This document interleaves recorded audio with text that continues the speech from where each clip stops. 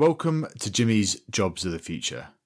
Now, it probably hasn't escaped your attention that in 1 month's time, we are going to have a new Prime Minister in the United Kingdom.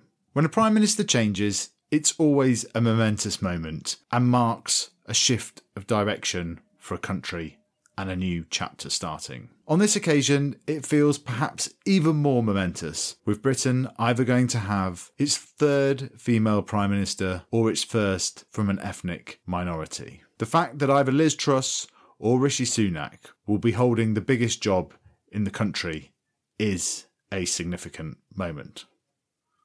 And of course, what their plans are for the economy is important as well. How do we get Britain to be match fit for the 21st century? How do we compete in an ever more globalised world for talent? And how do we get more investment here in the United Kingdom? Are all critical questions as we prepare for life post-Brexit and post the pandemic. I am delighted that we are going to be interviewing the two candidates next week on what their plans are for the economy and for jobs of the future. We're really keen to hear from you about what your questions should be for Rishi Sunak and Liz Truss. What we'd like you to do is sign up to our notebook, which you can do at www.jobsofthefuture.co, and send us questions through there, as we'll be sending out emails next week.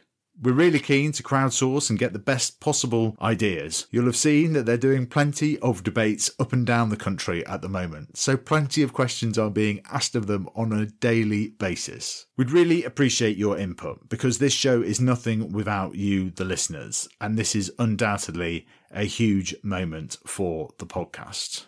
We'll be recording it live down in Eastbourne in front of a packed audience. So if you've got questions that you want to pose to Rishi Sunak and Liz Truss, who want to hold the biggest job of them all, that of Prime Minister of the United Kingdom, sign up to the notebook at www.jobsofthefuture.co, and we'll be crowdsourcing questions through there. Thanks very much for listening.